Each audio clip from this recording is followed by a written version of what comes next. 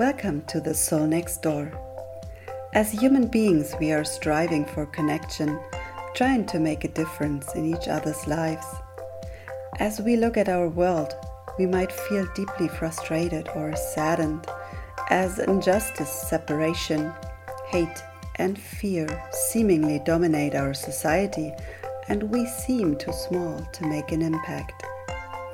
However, if everybody opened the door to listen to one voice that needs to be heard, we could send a wave of kindness into motion and create a neighborhood of compassion and understanding. Are you ready to spread some kindness?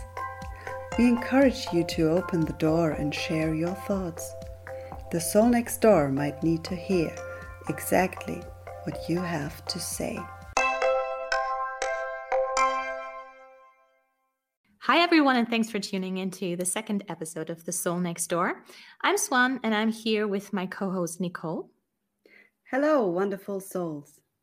And our guest speaker today is Samantha Dazey, who's a care manager for families with Alzheimer's and chronic needs, among other things.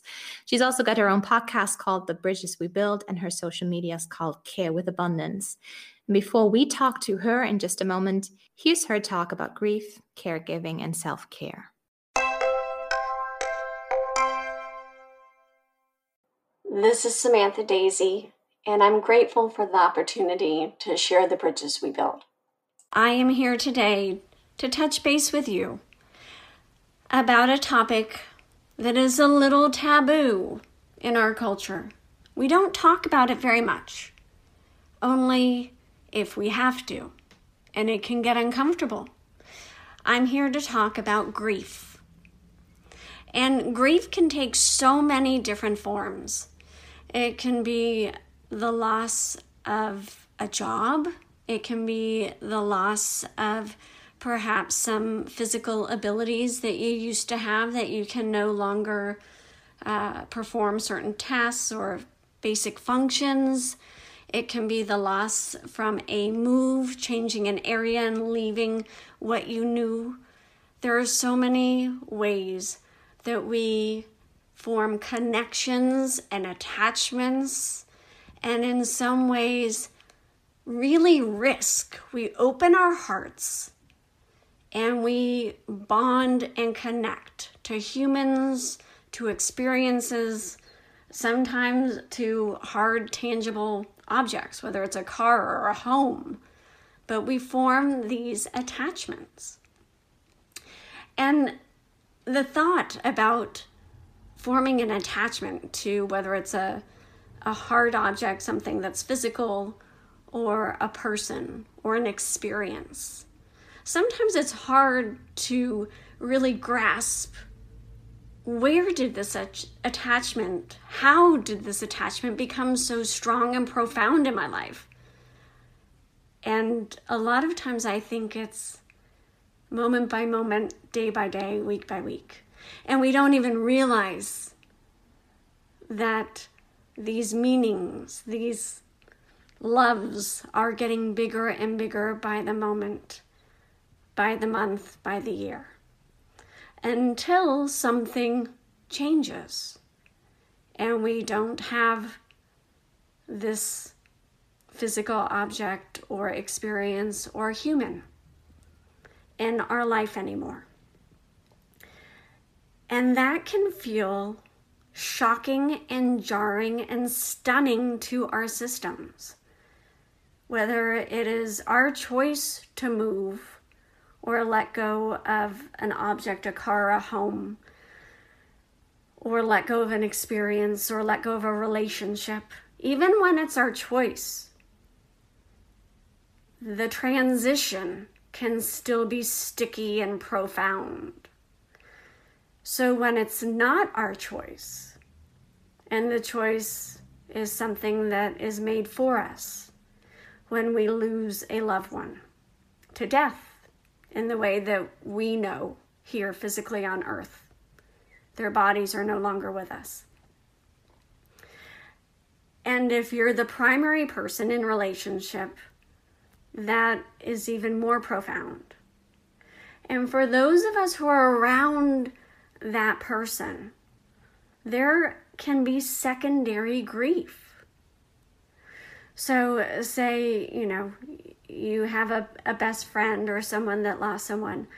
You also experience that with them, for them, through the empathy and through other losses that you have had in your own life.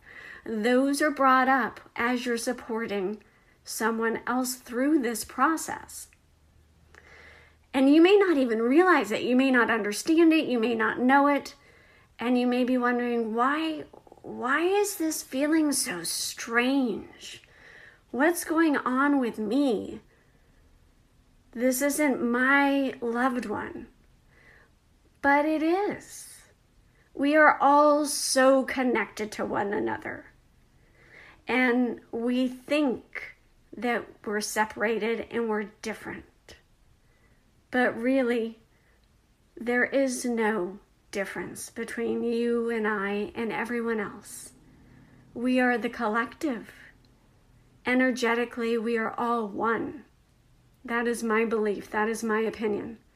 And so when, especially someone dear to us has a loss, that becomes ours as well through our radical empathy, our emotions. We feel it cellularly. And what do we do with that as we support someone that we care about?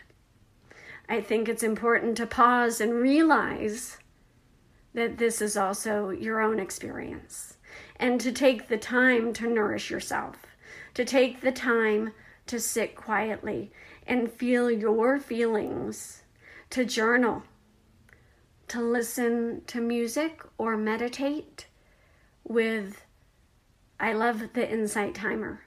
There's also Calm. There's so many free apps that you can use that if sitting alone in silence feels like too much to you, then use support. You don't have to do it the way that someone else suggests. Find a way that suits your body and soul. But in order to be there for those that we want to support and that we love, the work has to be done before and after for us. And if we don't do this work, it sneaks in to your day.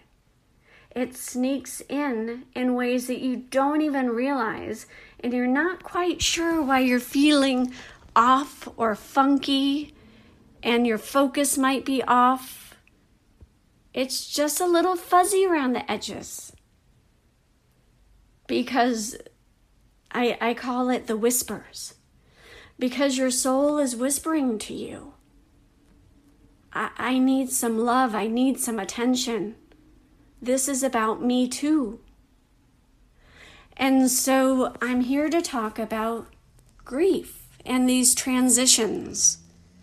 And for us to realize when they are not so obvious and you're feeling these feels and hearing these whispers, to pause and take the time for yourself. There are different ways that each of us choose to do it. And the self-talk, it's so important to not be critical of yourself in these moments and say, I'm overreacting. This is silly. I can work through this. I just have to do X, Y, and Z. I just have to push through. And I'm not saying there aren't responsibilities that you need to be accountable for. There always are. And how can you push pause, yet take care of you? Can you have a friend or a family member or someone step in for just a moment and pick up the slack? Even if it's just for an hour or two. Or can maybe things can just wait for a day. it will still be there. And for those who are pounding on your door and saying, no, I need it now, whether it's a business or a friend or a loved one, maybe they need to know and hear that you're human and that you need a minute, because it's the very thing that they desperately need to do for themselves, but have not given themselves permission to do so. And by you declaring this, then they can declare it for themselves too. So why now? If we don't do these things now, when will we take the moments to nurture and care for ourselves? If these moments of grief are in vain, if these relationships, if these different loves and whispers that we've had in our lives that had meaning, all of a sudden we're just erasing them because it's not convenient. So we're just supposed to clean the window and pretend it's not there because society says move on, hurry up. I say no. I say absolutely not. That we all are called to be more human, to let each other be humble and forgiving and accepting of the fact that we have moments where we just feel perhaps broken, even though we're not, but it feels like we might be shattered.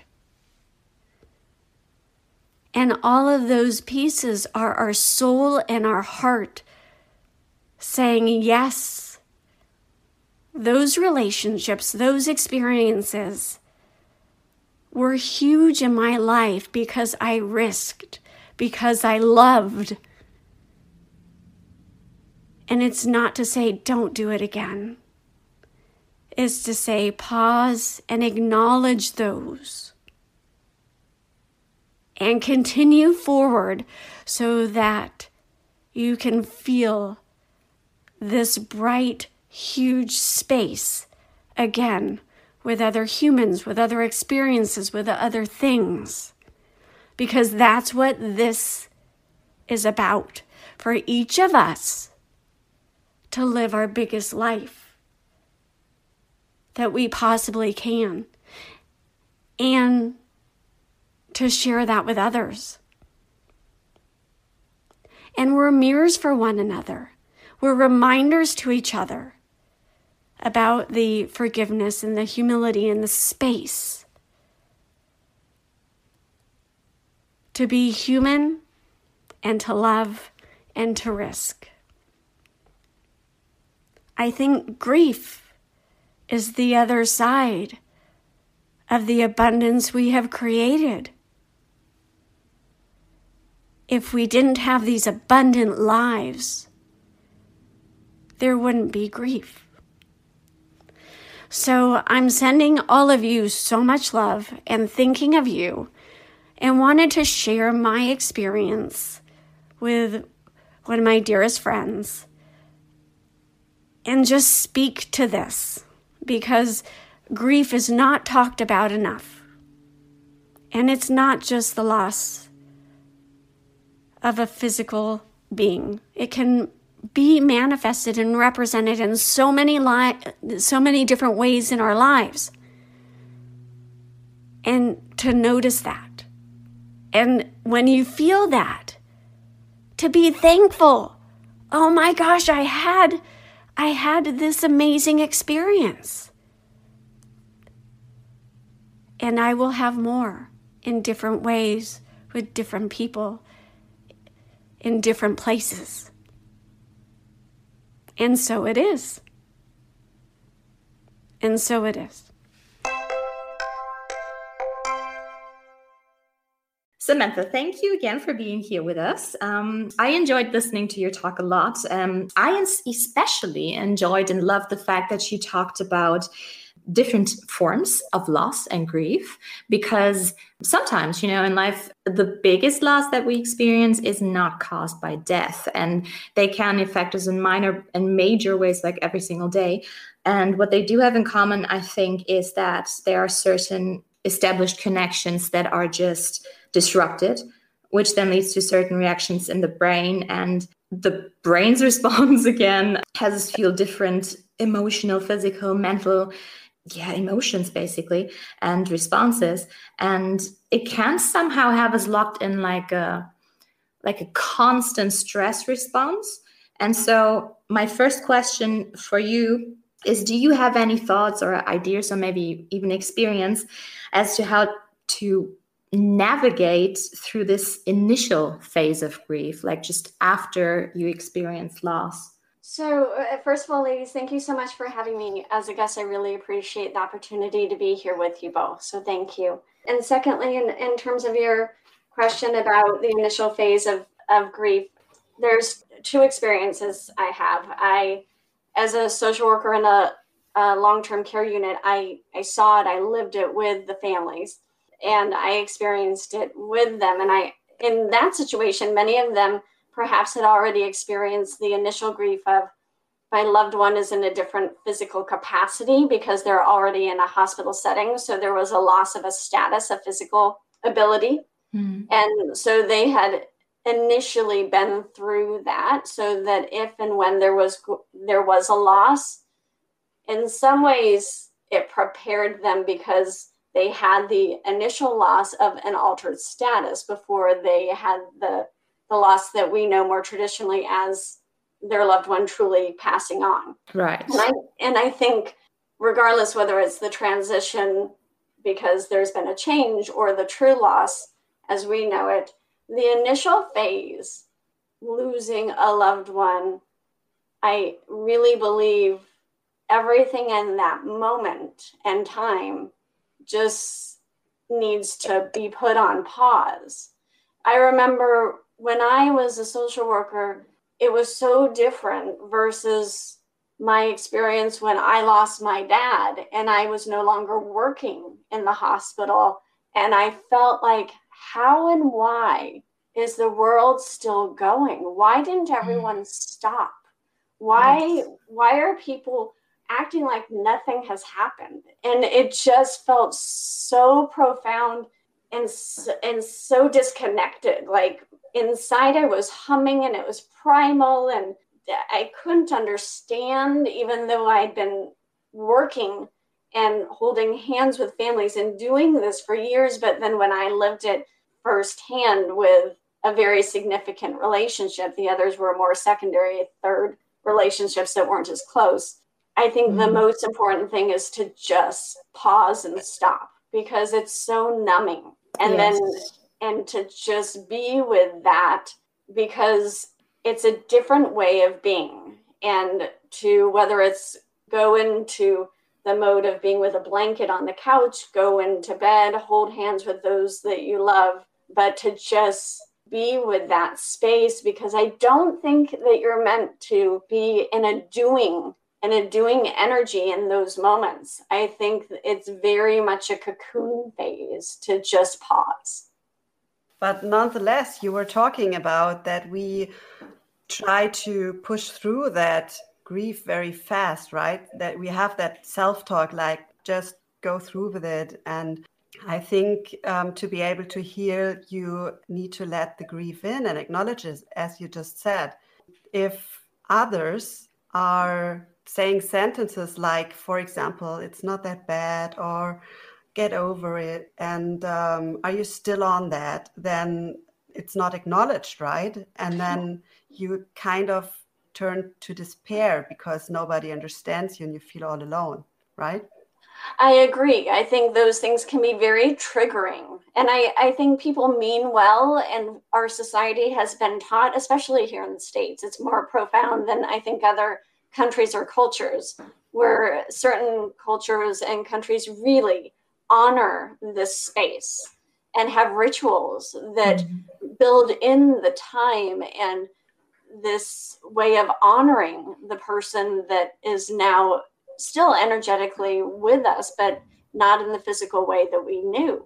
So I think to let go of any of those words or terms or feedback that people are providing that just don't land, and to know that they perhaps haven't really experienced grief, and or that's just what they've been taught. Yeah. And that this is our lesson, and to come from a space of love and connect with those who do understand, who have been in this space. I think that's so powerful to even, you can hold space for someone by saying, pretend that I'm your loved one who is gone. What do you want to say to them that you wish you could still say? Pretend that I'm them. And even doing something like that can open up so much space for the things that they didn't have a chance to say, that they just are so desperately grieving for those last words or those last moments. Oh, I just love that. And I think oftentimes, well, when people saying these sentences, it's themselves, right? That they are not comfortable with other people grieving. They may be trying to help, or they may not feel good with not being able to help. So that may be their own insecurities, right? Oh, absolutely. I think we share only what we know. And so I think that is the space that they've been taught or trained from. And they believe that it's working for them because they haven't necessarily dealt with grief. And what happens, though, when you don't really process and deal with the grief, then when you have another experience of grief and perhaps another, then it's compounded. And there will, at some point, an individual has a massive, either a shattering or a breaking down because of the way that we've been taught to deal with, or really not deal with, grief. And so it will happen. It will happen as it's meant to be. And perhaps there needs to be the breakdown, the shattering, in order to be given permission to face it. Because in our day-to-day and our culture and our way of being, unless there's a big sign and a breakdown, we don't often pause. We just think that we're supposed to push through and keep going because, oh, it's not that bad. And it doesn't have to be.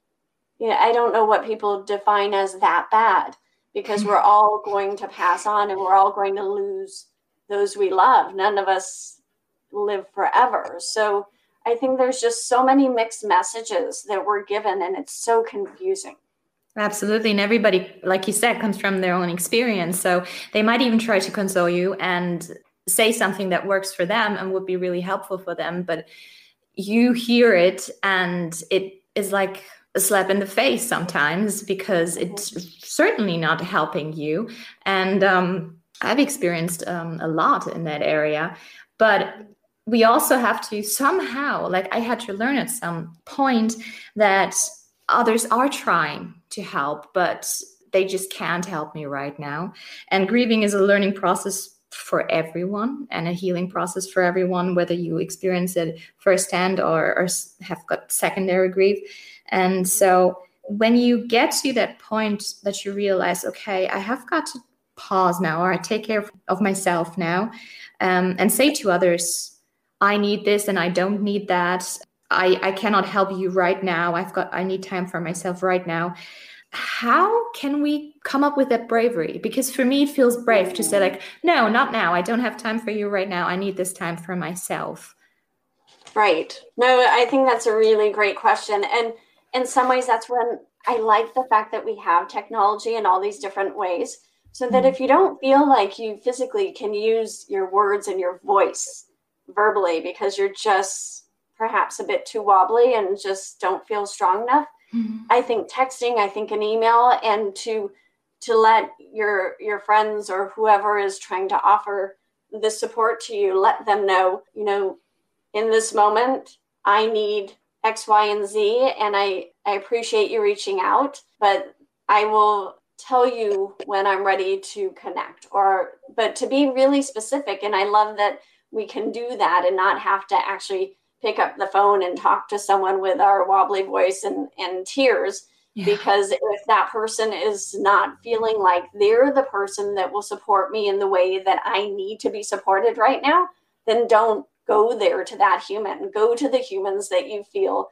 will envelop you with love. And go back to those others when you're feeling like, okay, I can tell them I'm strong enough and in a space where I can put the boundaries and say, this is what's super helpful for me. It might be that people are wanting to bring you food, and you have already a freezer full of food and you don't need food anymore.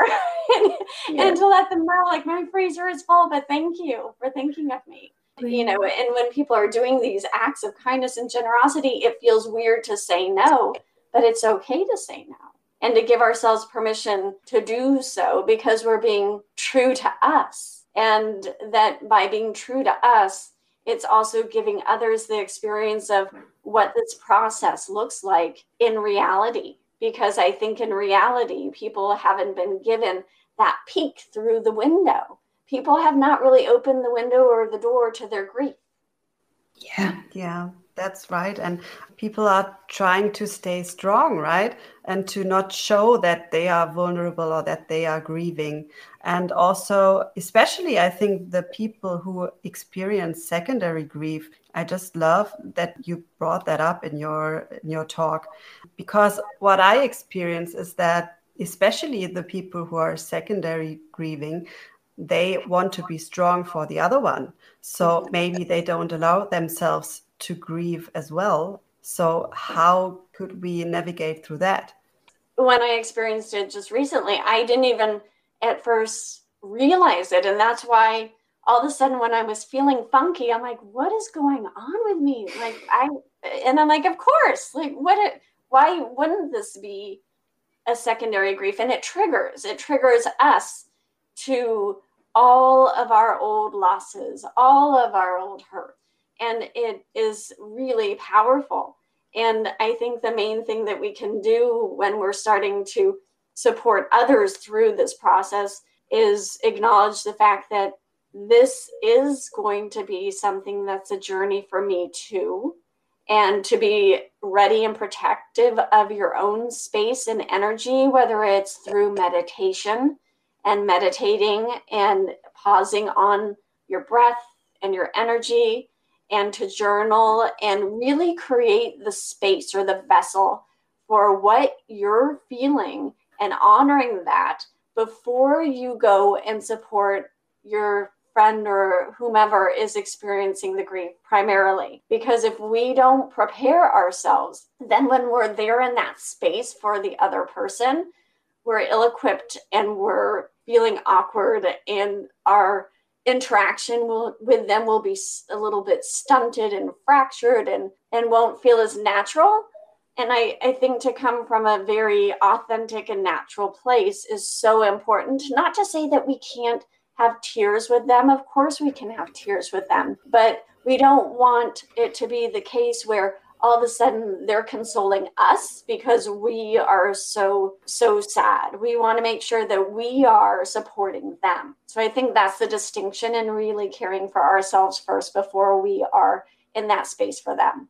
And allowing ourselves to, and I'm at a point now where I know these things now, and I do practice like a lot of self-care. I do a lot of meditation and journaling and everything in order to, not just support myself and others when they go through hard times, but generally, it's really important that you know, who am I really, like, what is my authentic self, and how can I sustain that and nourish it, and then go out, and be there for others as well, and participate in their lives as well.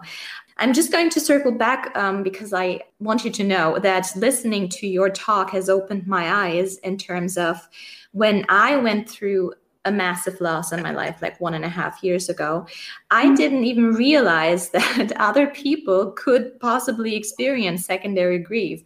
So Nicole, for instance, she was there for me, and I never understood how hard this must have been for her and how much it must have affected her. So your talk opened up my eyes to that. So I'm very thankful. I just wanted to say that. Well, thank you, Swan. And I think we don't know as we're going through our first or second big losses in our lives. Some people experience it earlier than others, but as we're doing so, perhaps it was initially the grandparents, and you may or may not have been as close or extended relatives, but all of a sudden when you're thrown into, when it's a primary relationship, either for you or a friend, it is very different. And it's palpable. I think that's the difference, is when, like, really just being in that space next to someone, you can't help but just feel all of it. And to know it, I think we're all here talking with super highly sensitive people. Yeah. And so being a highly sensitive person, it's just something that you can't walk away from. And when you're feeling that, it's a lot. But at the same time, what I spoke of about, this is an embodiment of the love and the life well lived, and the fact that these memories will always be cherished. And so going back to the fact that this is also a celebration of life, and the pictures and the memories and the laughter, and those rituals, I think, are so important to bring back in, whether it's the food, the music, the stories, to honor that and remember that our loved one, I believe, is still always with us, perhaps in a different way than we're used to, but they're always with us, and to find comfort in that space. Yeah, and this applies to grieving a relationship too, right? Because we tend to put that away and close that door and don't ever think about that again. I think it's as important as closing that door. It is important to cherish the moments you've had, right? It is. It is. And I want to share a story that just happened yesterday. My husband was going through some boxes in our garage. My mom is in an assisted living facility, so we have many of the things that were in her home have been in our garage. And, he took on that project, and he's far better at organizing than I am. And so he was going through some things, and he made a comment last night or yesterday saying that it helps. And I have to perk up whenever we use the word here. I don't know if it's as true there. I feel like it is a mask for so much. So my ears perked up, and I'm sorry. I said, it helps. What are you talking about? And he said, I never met your dad. So going through that and helping, I'm going to get misty, helping organize, I feel like I'm getting to know him and all about your family as I go through these things. And if I didn't, my ears didn't perk up and I didn't hear that, and he just glossed over it. He's not, a huge emotional open door per se. He's an engineer. So I have to take the little signs and be like, okay, wait, let's go back. But it was just a moment, and the kids were there, and they even said, wait, what's happening, Mom and Dad? Why are you getting emotional? And so, but it was such a good moment to be like, wow, that was so powerful that he's choosing this space to really meet and get to know my dad. And there are those ways to make this possible. Oh, yes. Thank you for sharing this. I was smiling all the way through this. What a precious moment. How wonderful. Yes. It was. Thank you.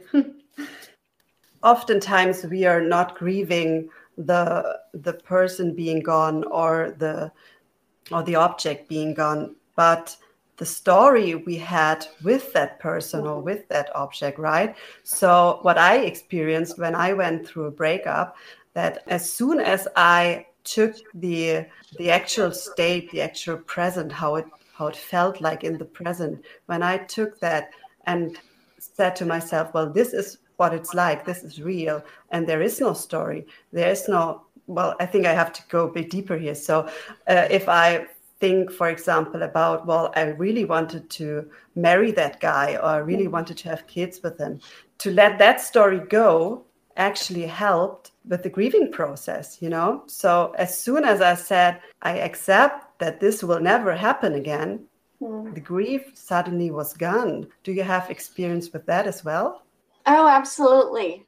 It's two different things. I think sometimes it's acknowledging the relationship for what it was and being thankful for the time together, and that it was a chapter in a book, or perhaps it was a whole novel, and that you're ready to write the next chapter or the next book of your life, and to be okay with that it doesn't have any less meaning, but it was just meant to serve a purpose for a specific time. But, I also think that sometimes it's about so much more than that. I think it's about the things that we think and envision and believe that we're supposed to have because of either the Disney Cinderella story or whatever, vision that we've been given since we were so young, and letting go of the fantasy and finding what is really true to our soul and what resonates with us. And I think sometimes those unanswered prayers are really the best outcomes, but in the moment, it doesn't feel like that. It feels crushing. And to let that go and know that there is a higher purpose and a higher meaning and a better connection. But, in the book, and I just was reading it by, Robert Holden, the Lovability book. It's so much more about being the person who comes from and with love so that then we can find and have it. And since you mentioned Holden, so he said like grief is a call for love, right? He said you should stop judging grief because grief is part of the healing process. And this is what I find so interesting, because you actually need grief to heal then. And I wondered if we have a negative connotation to grief. I think, at least here in the States, I think it's super common to have negative connotation with grief. I think it's more common here because we're so into doing versus being, and that we are supposed to go and be productive and so forth. So I think there is a stigma, and there's this perceived timeline, like 6 months or 3 months, like be on with it. And here, I think, I don't even know if most people get time off for work that's paid. If it's a couple days or a week, you don't get much time here per se. So I really believe there is a lot of stigma, and you're not given the permission to discuss it or bring it to work. It's supposed to be something where you're at work and you're doing work, and if you need to have time, manage it before or after work, but not during. That's been my impression and feeling of it. When I lost my dad and I took a week off and came back, and I was definitely tearful when I returned, but there was no space for it. They did not necessarily give me extra time or support. They acknowledged it, and I don't think they meant it in a bad way, but it just was not honored. That's been my personal experience. It's the same here in Western Europe. Like, I remember when my grandfather died a couple of years ago, and I asked to get 1 hour off so I could make it to the funeral, and they refused. That is horrible. Like, oh my goodness. Eventually, I found a coworker who would fill in for me, and then we worked it out that way. But my boss certainly said, no, we're not going to do that. And my grandfather was very close to me. So they said, we can only give you the hour off if it's your father or your mother, a direct relative. So, yeah, that is so absurd. Well, and I had a similar-ish experience when my dad had passed, and then within a year, I think my mom got really sick. She had her appendix burst, and it ended up being in the hospital for about a month. And I was about an hour and a half away in terms of where I was living. And so every day I would, drive and see her and make sure she was okay, because my brother was in Hawaii and I just wanted to make sure she was okay. And at one point, my boss was upset with me and said, how long is this going to go on? And I said, I don't know.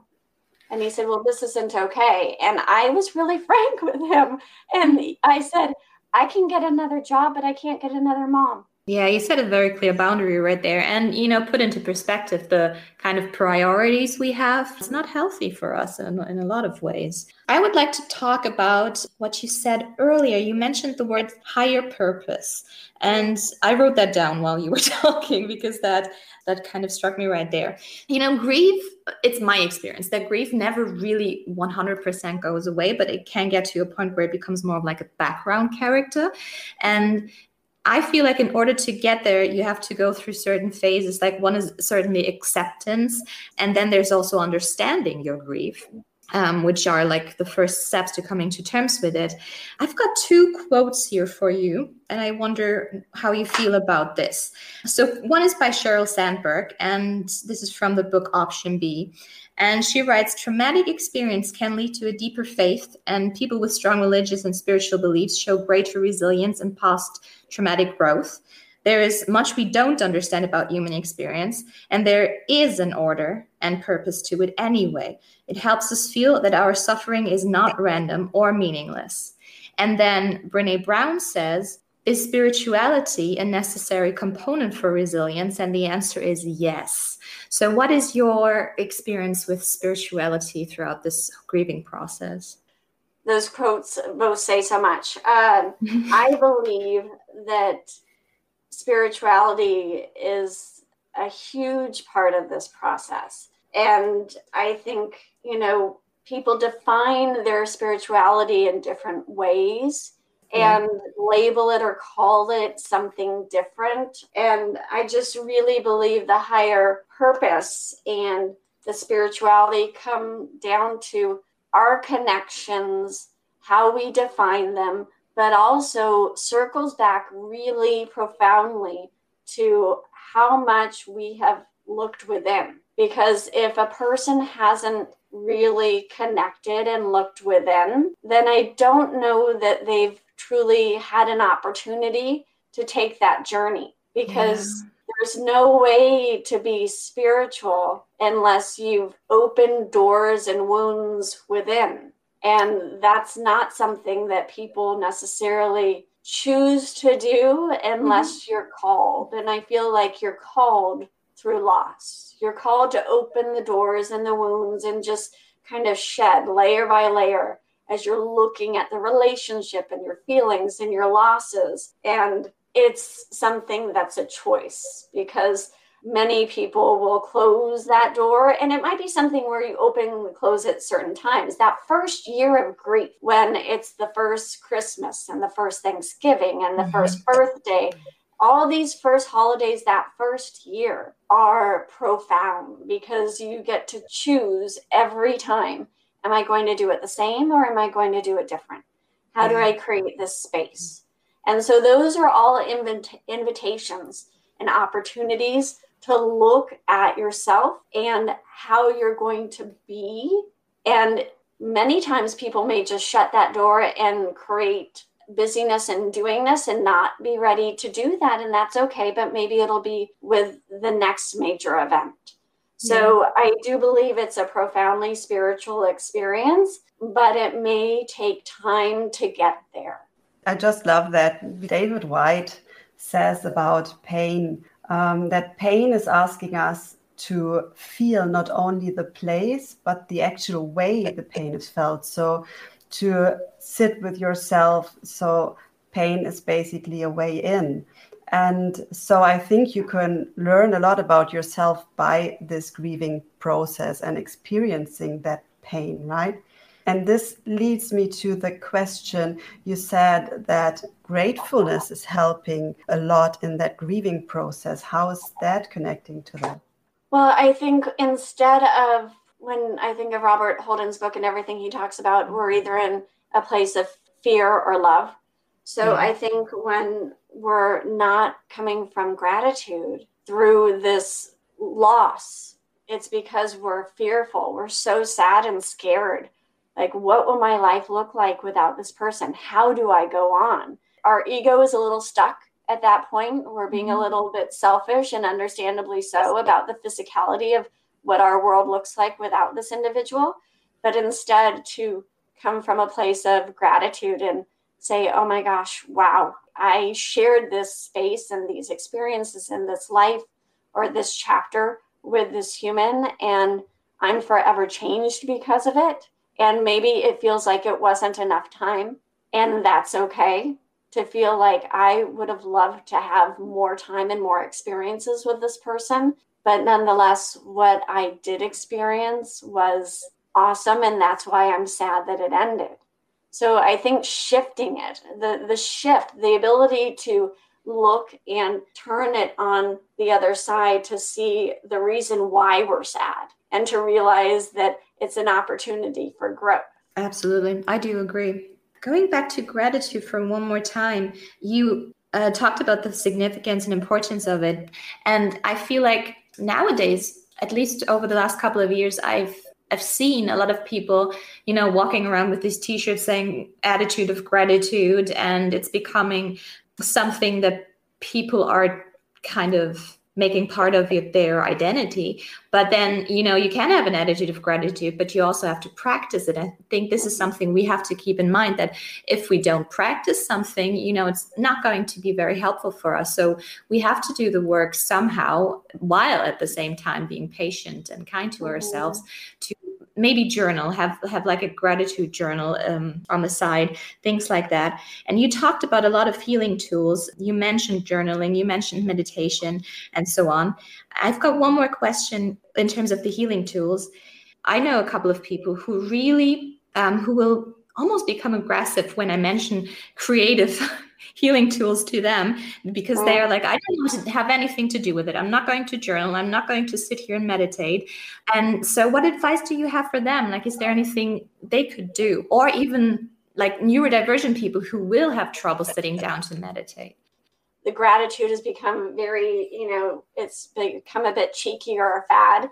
Mm-hmm. And I think it's so much more than that. And for example, in the morning when I wake up, I try to focus on something that I'm grateful about as soon as I wake up. And oftentimes it's like, wow, I woke up today. Awesome. Yeah. I mean, it's so simple. Like, there are a million people a day? I heard some statistic about who don't wake up each day, but how many people don't? And the fact that we do, and perhaps many mornings I've taken it for granted. And then also as I go to bed each night, what worked today? What was good about the day that just occurred? Even if I'm cranky and tired, there was at least one or two nuggets throughout the day. So I think those are things where you don't have to write it down, because I think sometimes the writing down and like having a pen and paper or going on your computer feels too much pressure. And it doesn't have to be that way. It could just be taking a moment. And then the other things, if they're not in a grateful space, maybe they're just not ready to do that. And maybe it's more about going into their closet or their car and screaming, and just letting it out. Maybe they're not ready to have those moments of gratitude, and to acknowledge that that's okay, but to let go of the sadness, the anger, and the pain. Because until you let that go, there won't be room for the other. So I think it's that they are still holding on to the hurt so profoundly and gripping that they're not ready. Yes, I love those ideas too. And it's interesting because we kind of have a tendency to go into a lack mentality very quickly. So usually, like you mentioned, waking up in the morning, like you think, oh dear, I didn't sleep well. And so this is like the first thought you go into your day with, and to just have this like half a minute, 1 minute to just think, I'm grateful I woke up. I'm grateful I get to do this and that or whatever today. That's a wonderful idea. Thank you. Oh, you're welcome. Well, and also I find that if I also open the shutters right after I get out of bed and I look out and see, usually it's light out, it's not dark, but usually just see the glimmer of the morning, that is a nice reminder that there's a world out there that's bigger than me. Beautiful. Oh, I just love that. Coming to our last question. As we just observed, time is essential in the healing process. Also, you said that there is no room for grief somehow, and especially in the workplace or in our everyday life. So my last question is, what can every one of us do to make room for grief? I think it's so important. And it's a great question, because all around us we have grief, especially with COVID. We've experienced it, a secondary grief just by observing the massive losses throughout the world. It's just profound. Absolutely. And how can you not just pause and put your hand on your heart? And that is one of the techniques that, I'm using more and more is, 2 hands on my heart for 5 minutes. And sometimes I'll even go to sleep that way. And literally giving myself more love to just feel all those feels, because it's a lot. And there are so many people, even separate from COVID, that have health issues, whether it's our neighbors or our friends, the cancers, the heart attacks, the illnesses. And there's been so much loss this year. And I've been supporting multiple people in multiple ways. And as I think about how I choose to do so, it's been either through a text or a phone call, letting them know I'm thinking of them. Is there anything that you need? Can I bring food? Do you need a shift covered? Just reaching out and letting them know that I haven't forgotten them. And even if they say, I don't need anything, I'm fine, but to let them know that you're there is so important. And to hold space and be a person who is able to be there and loosely hold those. And by that, I mean, I think sometimes we grip because we feel like holding tight means that they feel it more. But I think to loosely hold space, whether it's our community, our world, or our neighbors and friends, and those ways with the phone calls, the texts, the letters, sending a card. It's so old fashioned how we don't do little notes or cards that just, I'm thinking of you. And for those of us who have kids or cousins or nephews that they're little and they draw a picture, and I've brought a picture from the kids to someone going through this process, and it just makes them smile because it reconnects them with like a childlike joy. I think the littlest things, by just being present and supportive, matter. I just love that. So basically being present is the keyword here, I think. Being present with yourself and then just not making it about you, right? Where do I come from? Do I come from, I want to help because I want to feel better, or I want the other one to feel better? Or do I help because I'm love, right? Yes. And sometimes it's hard when someone doesn't want to take you up on your offer and not to know, like, what is that about? And assume that it has nothing to do with you. And that, that's okay. Because it's weird when you're offering help and support and like, why don't they want my help? And it's not about us. It's about them and their journey. And they know that you're offering and that you're providing another resource to them. And maybe it's not now, but it'll be next week or next month that they'll say, hey, yes, can I go on that walk with you now? Or yes, can you come over and just sit with me? Thank you. That was really this last part that really got to me. I'm getting emotional right now. Well, it's been an honor to be with both of you, and it's helpful to talk this through because I think there are so many layers that we don't necessarily see even as we're exploring it. And whether we realize it or not, grief is all around us because as we're growing, things around us are also letting go and no longer here. It's just the cycle of life, and it will always be the cycle of life.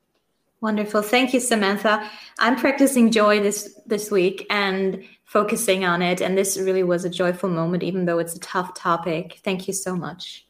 Thank you so much for it. Thank you, Nicole. Thank you, Swan. I appreciate your time. And to all of you listening right now, thank you so much for joining us today. Feel free to send us some feedback or thoughts to our email address, which is thesoulnextdoorpodcast@gmail.com. That is one word, thesoulnextdoorpodcast@gmail.com. We are planning to have these episodes up on a monthly basis for now, as we are relying on your contributions. So, if you'd like to talk about a topic that's important to you on this show, feel free to send in your ideas, maybe even your audios or your script to said email address. Again, thesoulnextdoorpodcast@gmail.com. Plus, we'd love to connect via social media. You can find us on TikTok and on Instagram at The Soul Next Door Podcast. Have a wonderful day, everyone. See you next time.